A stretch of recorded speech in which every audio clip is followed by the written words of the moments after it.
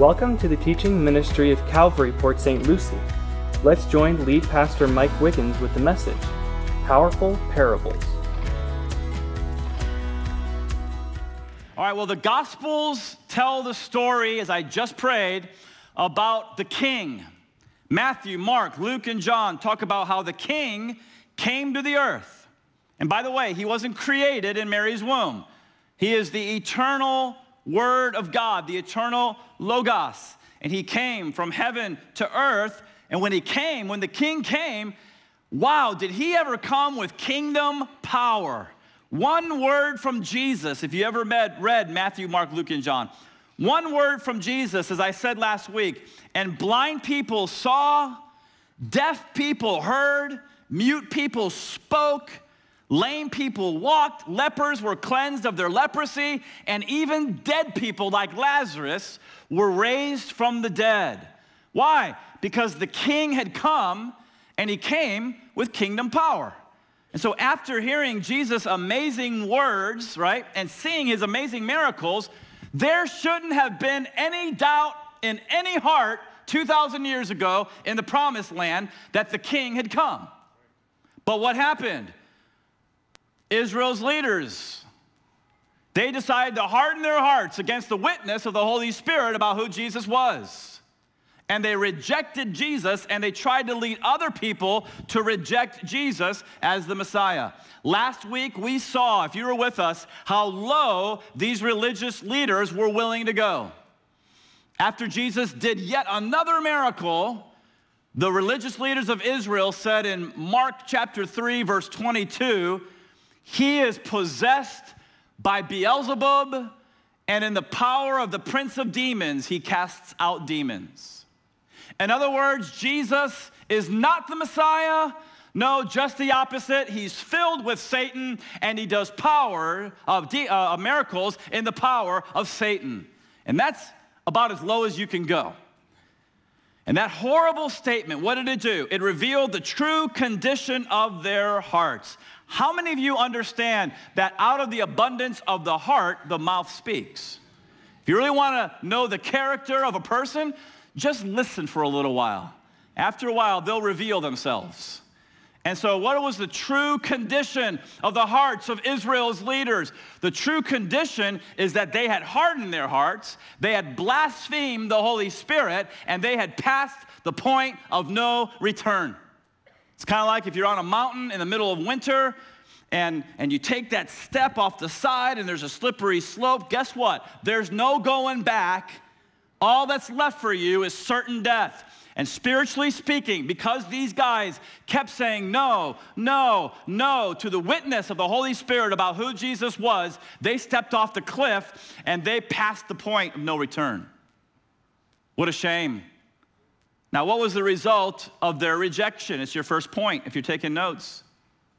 Because Israel, and we're talking about the nation of Israel 2,000 years ago, we're talking about the leaders of Israel.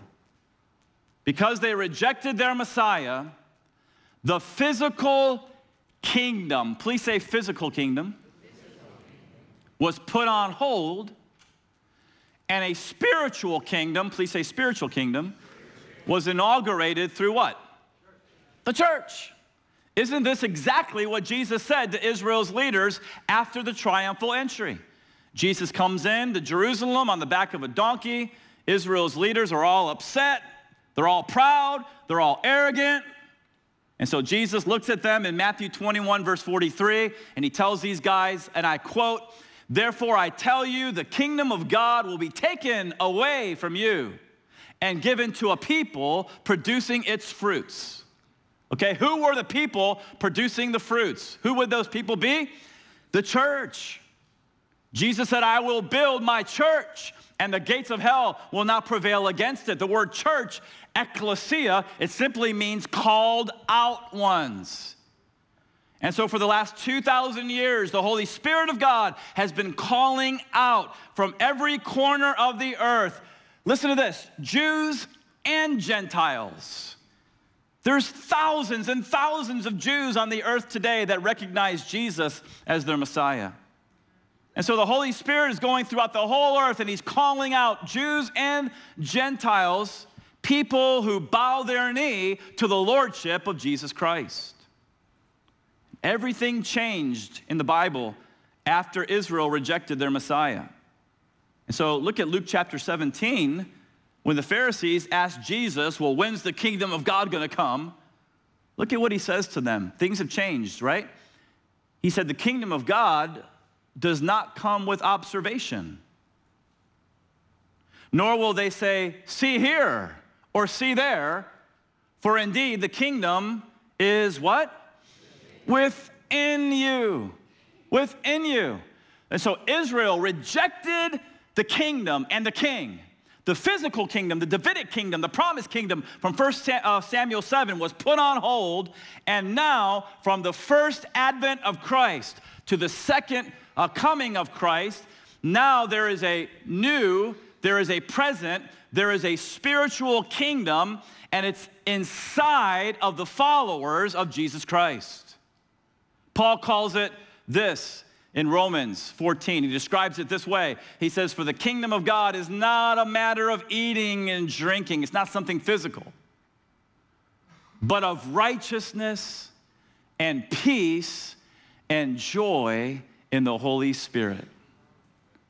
Aren't you glad for the joy of the Holy Spirit? Aren't you glad that we can come together as the ecclesia during a weekend service, during a worship time, and experience the joy of the Holy Spirit? I'm so glad that some of you came in to the first note of the first song and got to hear and experience the joy of the Holy Spirit. And I'm kind of sad that some of you came in so late that you missed, listen to this, an experience of joy unspeakable and full of glory. And by the way, let me say this, and let me just encourage you, set your alarms just 15 minutes earlier, and just come a little earlier. Let me ask you this, is God important enough for us to be on time to church, yes or no? Yes, absolutely.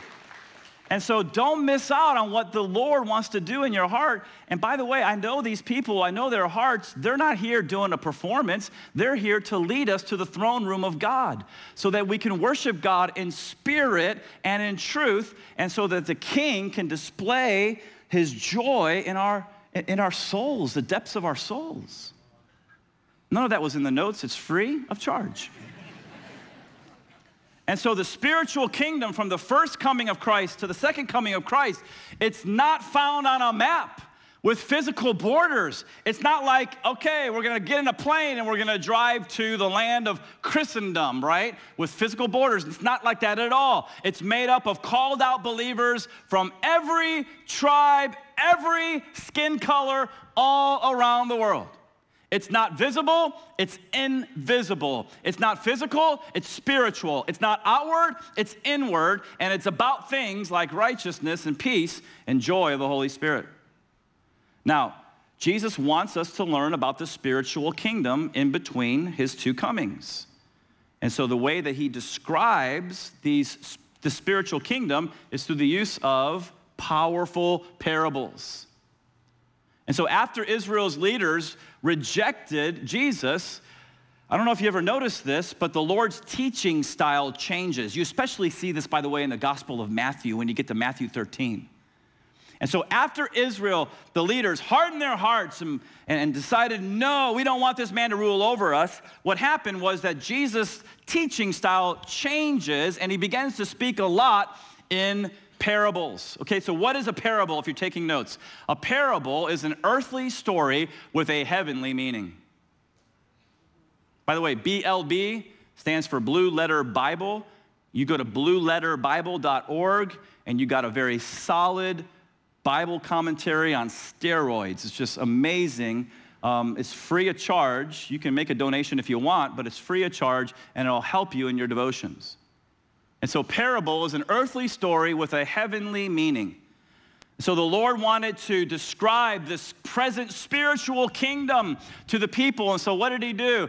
He told earthly stories that come alongside, earthly stories that come alongside and illustrate and describe this present spiritual kingdom. And so here's what we're going to do the next 2 weekends. What we're going to do is we're going to look at these powerful parables. Today, we're going to look at what I think is probably the most famous of all, and that is the parable of the sower. Next week, we're going to look at the other 3 parables here in Mark chapter 4. And what we're going to do is we're going to learn more about the present spiritual kingdom. What we're going to do is we're going to learn more about how the king can reign over our hearts. Does this make sense to you guys?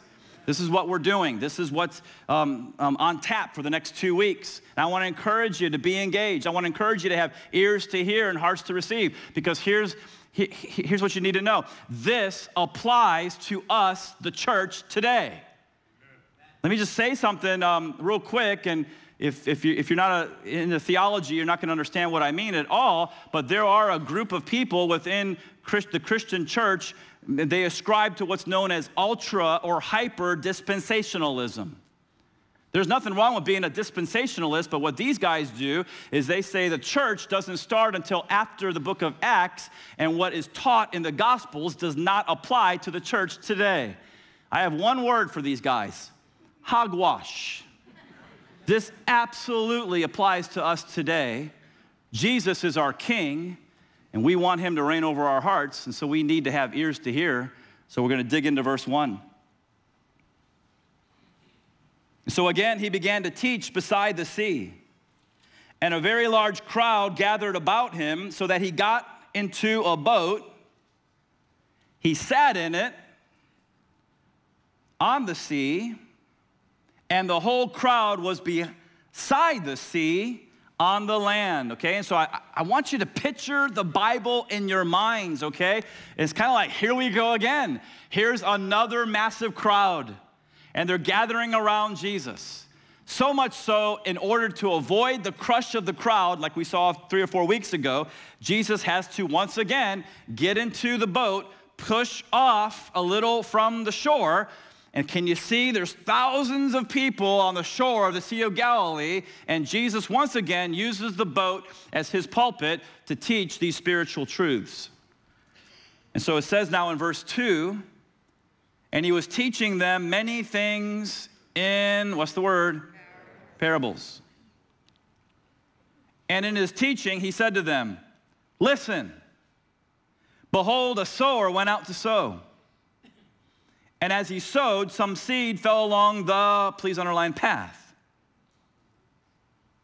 And the birds came and devoured it. Other seed fell along, please underline, rocky ground, where it did not have much soil, and immediately it sprang up, since it had no depth of soil. But when the sun rose, it was scorched. And since it had no root, it withered away. Other seed fell among, please underline, thorns. And the thorns grew up and choked it, and it yielded no grain. And other seeds fell into, please underline, good soil, and produced grain. I can see Jesus smiling in the boat right now. Growing up and increasing and yielding 30-fold and 60-fold and 100-fold. And he said, he who has ears to hear, let him hear. And so from the boat, what does Jesus do? He uses a parable that's perfectly fitted for that first century agrarian culture. He gives us a picture of a farmer who's planting seed. Okay, and so at that time in the first century, they didn't plant their crops in rows like we do today. What they did is they just got a bag of seed, tied it around their waist, and they walked out and they just scooped up the seed and they just began to throw it after they plowed the land. And they threw it and they just let it fall wherever it fell. Now, in this parable, this farmer tosses his seed into, if you're taking notes, 4 types of soil. Okay, so here's the 4 types of soil. Number 1 is hard soil. That describes the path.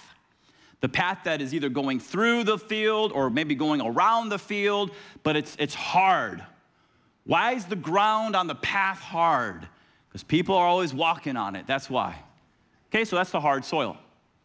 Number two, you have rocky soil. And the rocky soil is made up of very shallow soil. It's a thin layer of topsoil, and it's right over a slab of rock, probably most likely limestone. Okay, so you have the path, you have the rocky soil, you have the thorny soil. The thorny soil is the thorny weeds that were around the perimeter of the field. Sometimes they would use these thorny weeds to kind of separate field from field, farmer from farmer. And then finally, you have the rich soil, the fertile soil.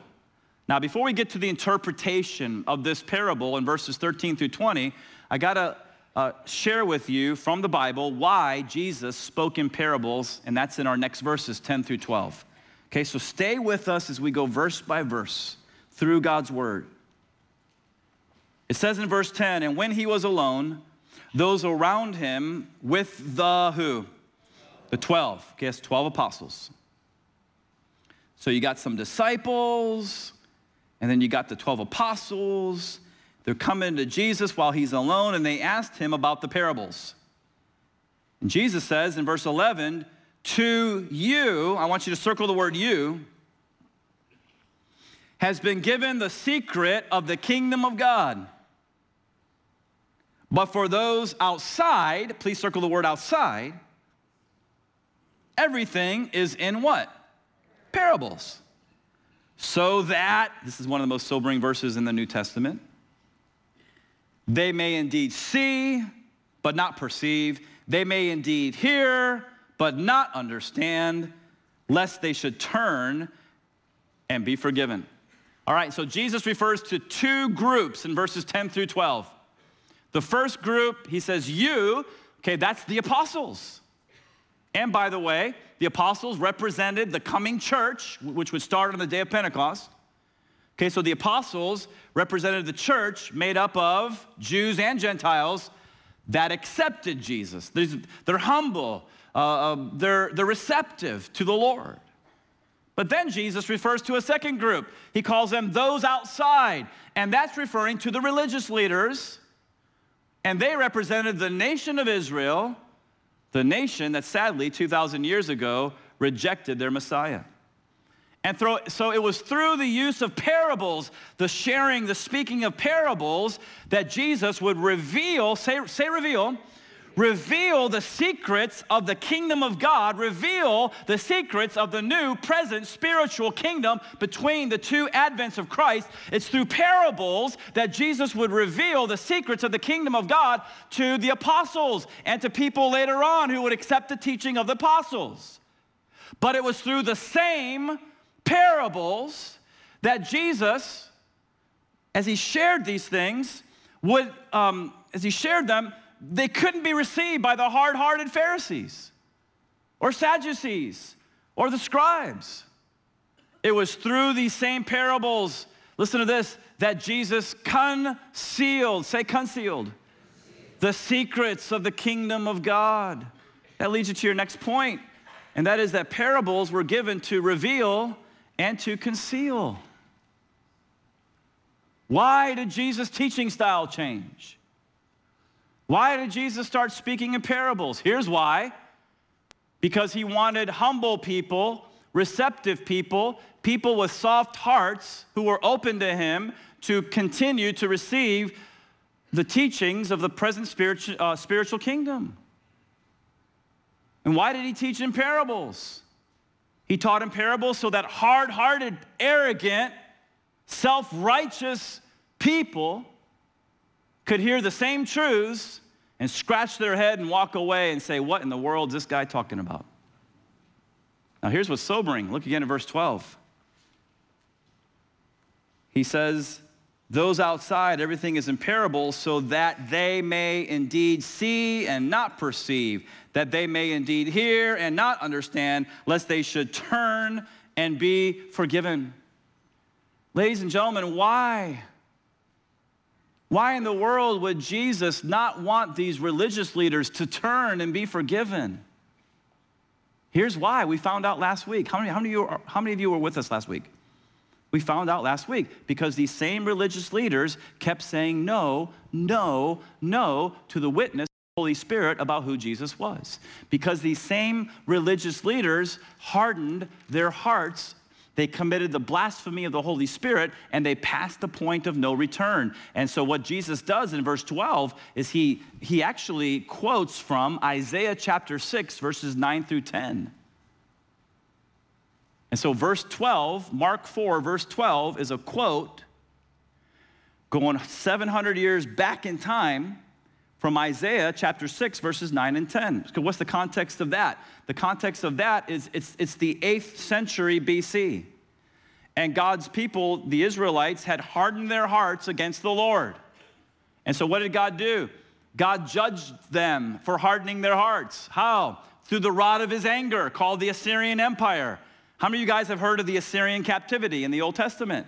And so 8th century BC, Israel had hardened their hearts. And so God allows the Assyrians to come down from the north. They defeat Israel, and they take captive the 10 northern tribes and deport them back to their land in the north. And so Isaiah said that right before the Assyrian captivity. And so now, 700 years later, in the 1st century AD, Jesus quotes Isaiah.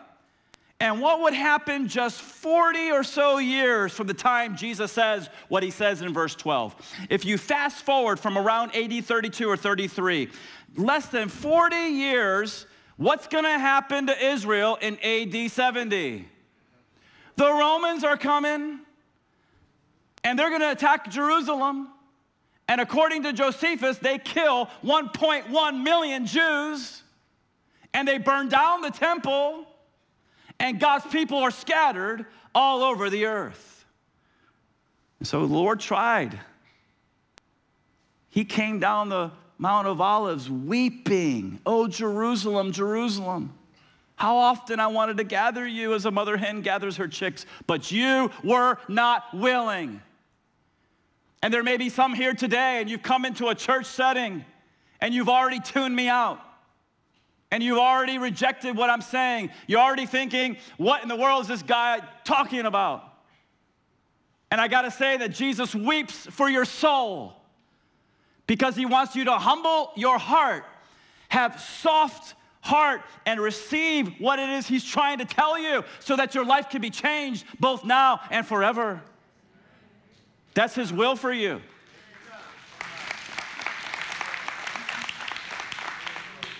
And so the physical kingdom's been put on hold, but there's a spiritual kingdom coming, and it's described by the Lord in parables like the one we have right here before us.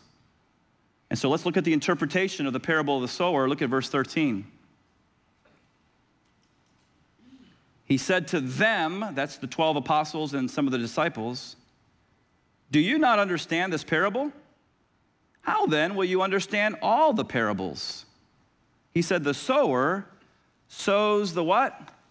Okay, so before we go any further, I gotta share with you or ask you 3 questions. Okay, number 1, who's the sower? Number 2, what is the seed? And number 3, what is the soil? Okay, so I'm gonna give you a cheat sheet so everybody's on the same page. Okay, the sower, I heard somebody say, Jesus, you're absolutely correct. He is the sower, capital S. He is the Word, he is the Logos. But did you guys know that anybody who shares God's Word is a sower?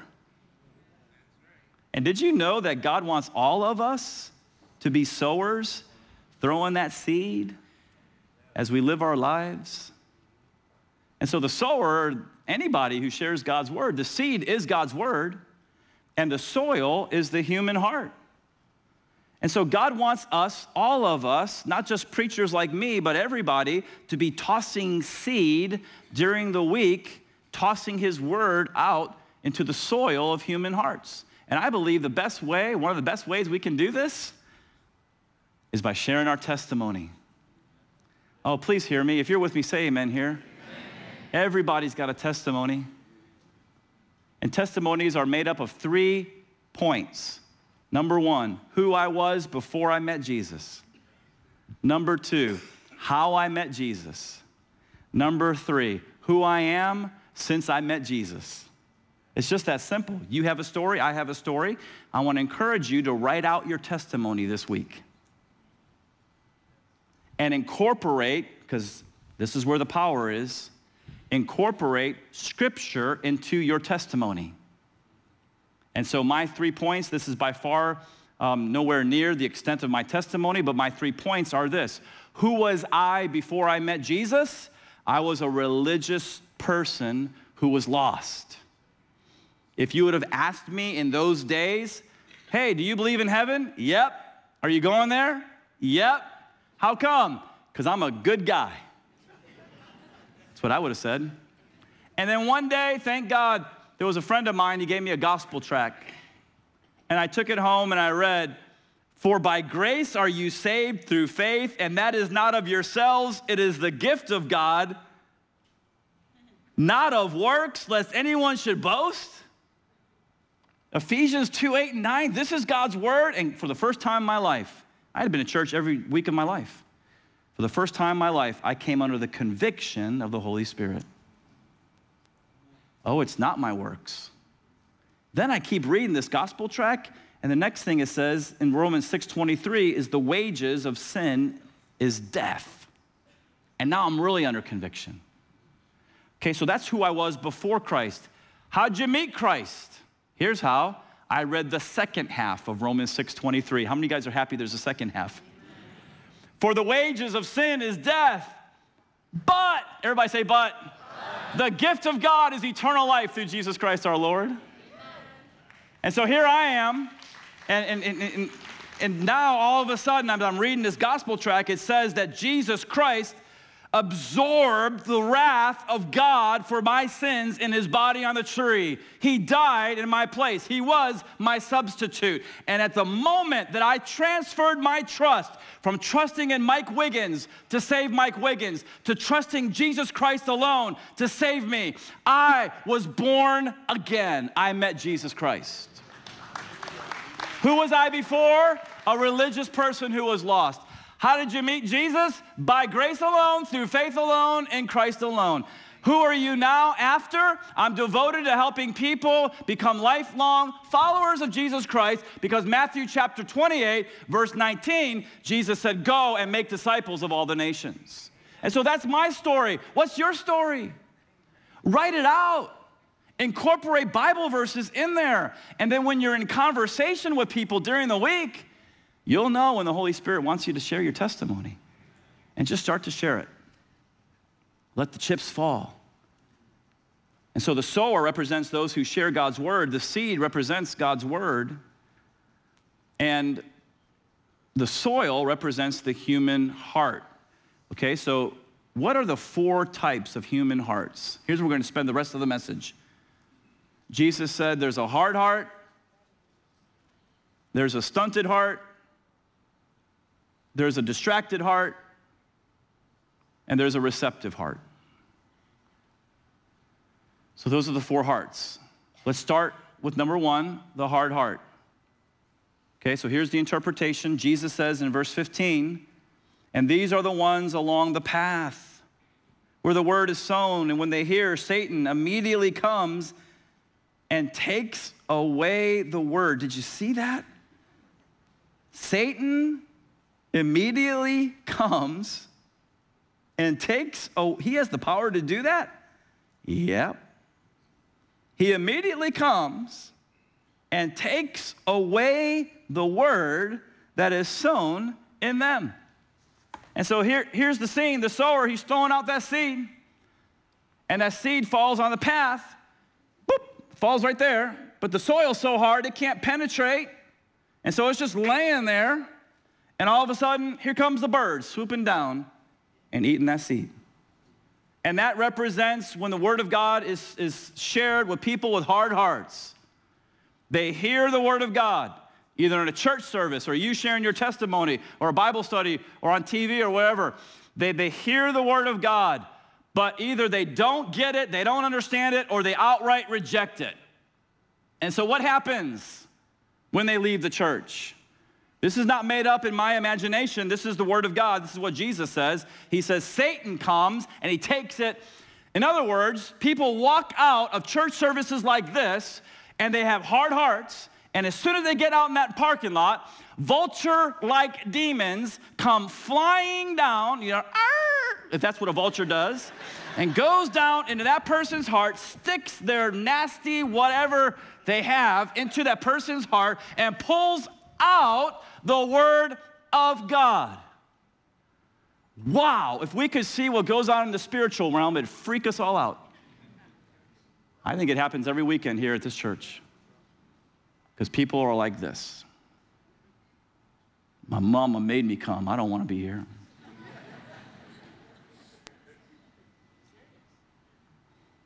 And it happens. Have you guys ever thought about this? Did you guys know that the Word of God is the only thing Satan is concerned about stealing from our hearts? Satan doesn't try to steal a math lesson from a kid when they leave school.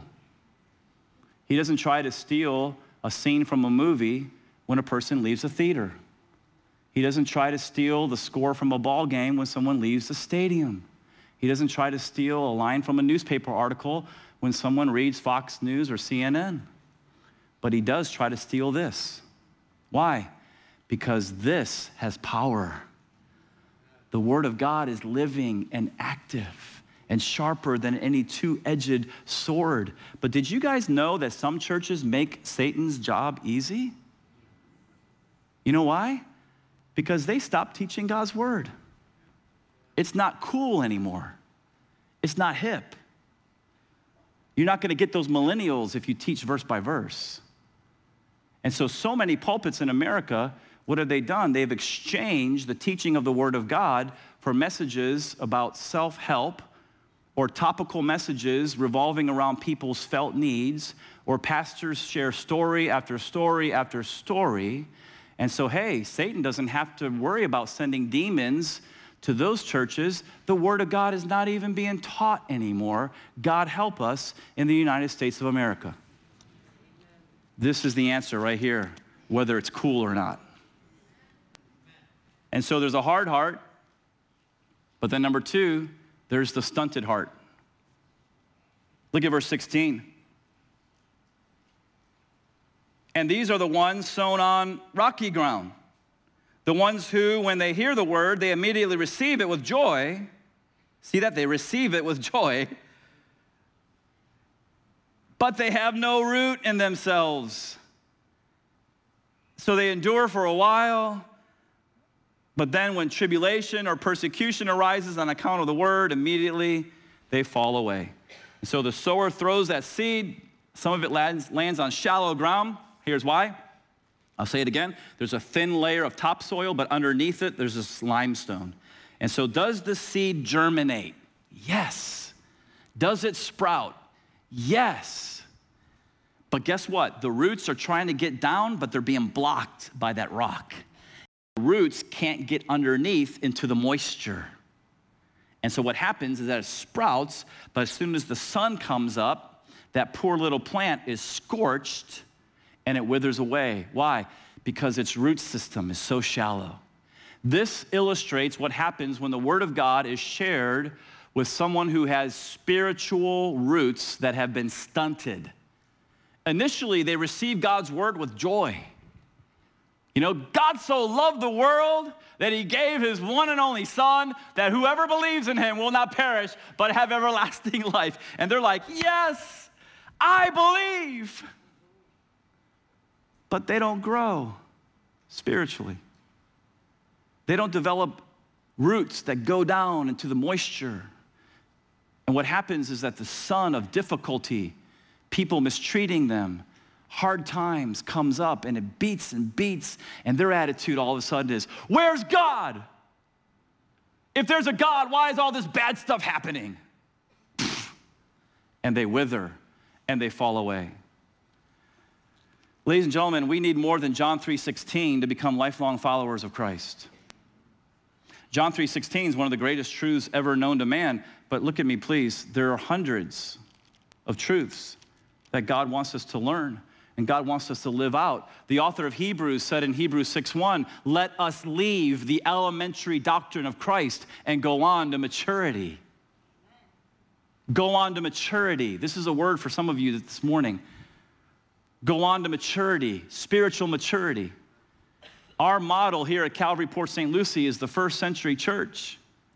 And so on the day of Pentecost, Peter preaches that Jesus Christ, 3,000 people believe and they're baptized. Praise God, but they were not content with just being converts. So what did they do? They let their roots go deep. What do you mean? Here's one of our main verses here at Calvary Port St. Lucie. They, in Acts chapter 2, the first century church, were continually devoting themselves to the apostles' teaching and fellowship, to the breaking of bread, and to prayer. Who are the apostles? Peter, James, John, later on Paul, guys like that. You've heard me say it 1,000 times. While they were alive, they were the living authority. When they died, thank God, people wrote their words down, because now this book is our final authority for all matters of faith and practice. And the church continually devoted themselves to the Word of God. And I'm so glad that Sunday at 11 o'clock, this room is filled with people. What does that tell me about you? That tells me that you're not content with just being a convert. You want to grow spiritually, and you know that happens as you receive and live out the Word of God. And so I commend you as your pastor for being here. But it wasn't just that. They also continued steadfastly in fellowship. It says they met on the temple courts and the big crowd, and then you keep reading Acts 2, 41 through 47. Now they're getting together in homes. Say homes. Okay, you know what that means? That means small groups. Oh man, this is huge. We call them life groups here at Calvary. I love my life group. They were over Thursday night. We stayed, I think, until like almost 10 o'clock. Me and some guys. Yes, it's a closed group. My group is, I want to pour into men who are called to full-time ministry. But listen, I love that so much because it's not just what I can share with them, it's what they share with me. And iron sharpens iron. And I'm making closer friendships with a handful of people in the church. And they're praying for me, and I'm praying for them. They're ministering to me, I'm ministering to them. Is your Christianity just defined by sitting in a row once a week or once a month? Then you're just a convert. Why don't you let your roots go down into the water of the apostles' teaching and into the water of fellowship? Why don't you join a life group? It's so important. I'm telling you, this will set your life on fire. Now, some of you are in groups, and you're saying, it's not that great. I'm not connecting. We recognize that in a church this size, so get another group. Go to Pastor Jacob, say, hey, it's just not really working out. I don't want to hurt anybody's feelings. He'll understand. He'll put you in another group. Just get into a group. We have 650 people or so in groups. That means we have, the church this size, hundreds of people who are not in groups. And they're just coming on Sunday morning, and we have to change that. Amen? Amen? Thank you. I think about 80 said amen. And there's probably 600 in this room. So can we change that about our church? Amen? Amen. Yes, let's do it. 8-week commitment. Apostles' teaching, fellowship, breaking of bread, that's communion, and prayer. And so when hard times came to the first century church, the sun came up and began to beat on them. Mistreatment from people, persecution from people, difficult times. Because their roots had gone deep, man, they stood strong in the faith. If we don't do the same, we're going to be like the parable, and we're going to wither. And so we saw the hard heart, the stunted heart. Let's look at the distracted heart in verses 18 through 19. And others are the ones sown among thorns. They are those who hear the word, but the cares of the world and the deceitfulness of riches and the desire for other things, right? So the cares of the world, that's worry. Deceitfulness of riches, that's thinking that stuff will fulfill you, and the desire for other things, that's accumulation of material stuff, enter in, and what does that do to the word? Chokes the word, and it proves unfruitful. And so the sower's throwing that seed. Some of it goes all the way over to the perimeter of the field and lands in the soil where there's some thorny weeds. Does it germinate? Yes. Does it sprout? Yes, it grows up, but it's crowded by the thorny weeds, and they choke that word. Okay, that illustrates someone, as Jesus said, who is all caught up in two things: worry, worry, worry, riches, riches, riches. Worry, worry, worry. Oh my goodness. Their mind's constantly going anxiety, anxiety. What if I fail my test? What if I lose my job? What if I can't pay the bills? What if the doctor says it's cancer? Worry, worry, worry. You maybe heard me say this before, but my wife and I had the awesome privilege of raising 3 girls who are now all adults who love the Lord. But when they were little, how would I feel as a dad if I'm walking down the hallway and my, let's say, 7-year-old daughter, I hear her whimper, whimper, and I go in and I say, "What's wrong, honey?" And she's crying. "Why are you crying?" And she says, "Dad, I don't know if you can pay the FPL bill this month." What would that do to my heart as a father? The first thing I would look at her and say, "You're 7. And then number 2, "I'm your dad. I got this. Go to sleep." How does God feel? The one we sing to about being sovereign and in control of all things and being omnipotent and omniscient and omnipresent and eternal. How does our Father feel when he looks down at you as his son or daughter and you're worrying and worrying and worrying? It breaks his heart.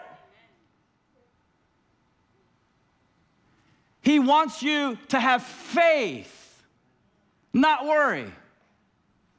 He already gave us the remedy in Matthew 6:33.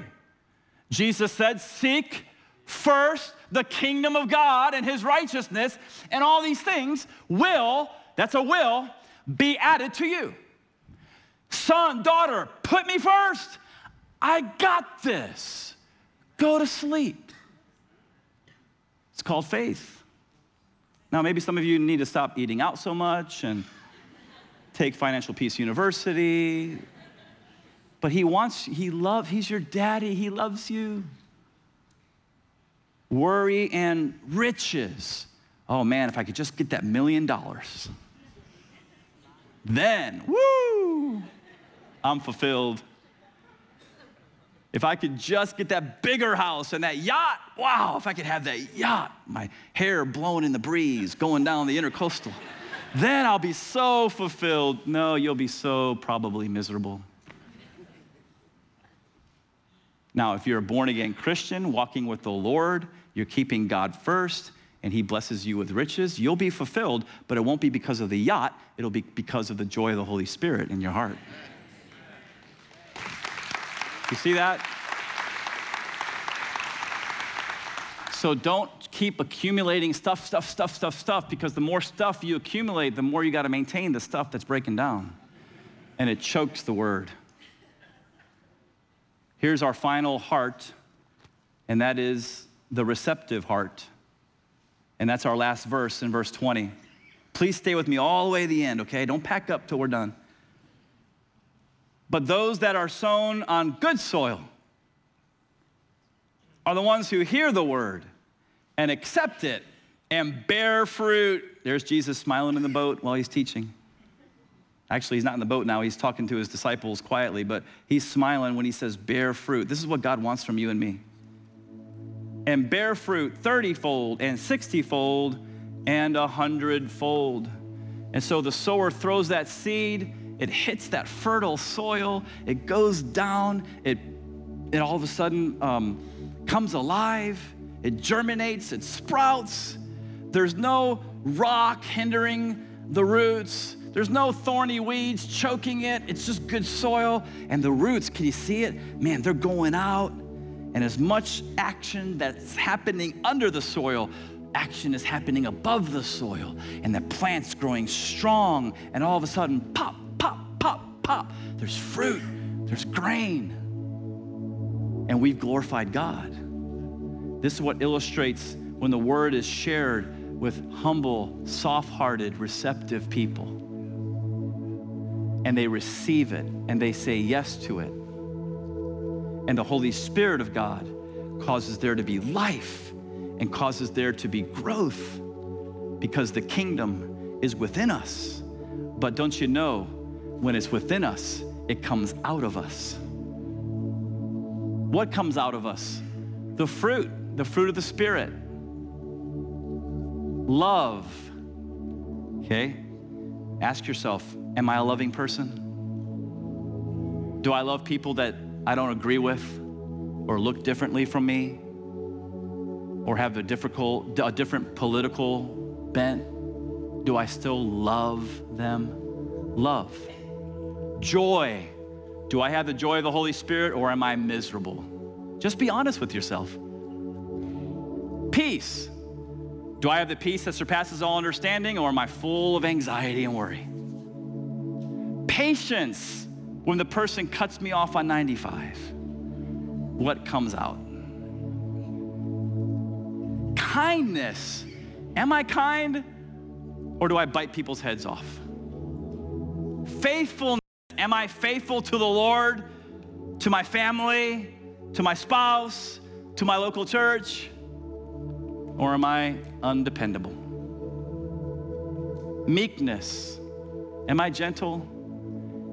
And self-control.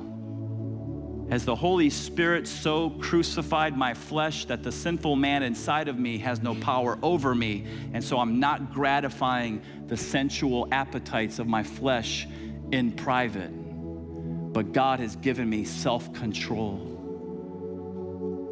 The last point is simply the four hearts. There's a hard heart, a stunted heart, a distracted heart, a receptive heart. Which heart? Where are you at? What do you have? And I want to encourage you, don't just ask yourself that question, because most of us will say, well, yeah, number 4.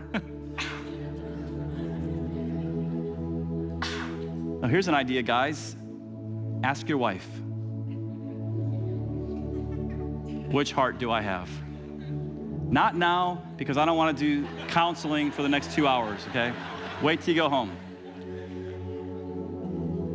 But guys, remember this, love your wives as Christ loved the church. Don't bite her head off because she says, well, you're a little distracted, honey. But if you want the truth, ask your wife. Wives, if you want the truth, ask your husbands. If you're single, ask your boyfriend or girlfriend or a friend that you hang out with a lot. And just tell them, hey, I'm gonna become selfless, God help me. And just go ahead, I'm ready, tell me. If you want to grow, do you want to grow? You need the truth will set you free. Please stand for closing prayer. Prayer partners, come forward. So we have prayer partners. If you're new to Calvary, we have prayer partners on either side of the platform, but then we have some elders and pastors in the middle. And so here's what happens. I close in prayer, and then those of you who need prayer, as others are leaving, you're invited to come, and there's no hurry. And so if you need someone to pray over you, that's what these prayer partners are for. I don't do this enough. Can we thank these people? Man, they are awesome. Awesome. Now, if you're here today and you want to start a relationship with Jesus, because here's the thing, none of us are born Christians. If you get sprinkled as a baby, that doesn't mean you're automatically a Christian. It's not in the book. If you want to start a relationship with Jesus, I'll have some elders and pastors down the middle, and you can come, and they would love to share with you how you can start that relationship. Amen? And so, Father, thank you. Thank you so much for your love for us and your goodness to us. Help us to be doers of the word and not hearers only. And we pray in Jesus' name. Amen. One of the greatest gifts God can give his children is the assurance of their salvation. If you're not sure where you stand with God, we want to help. Visit our website at calvarypsl.com. Click on I'm New Here, then Knowing Christ.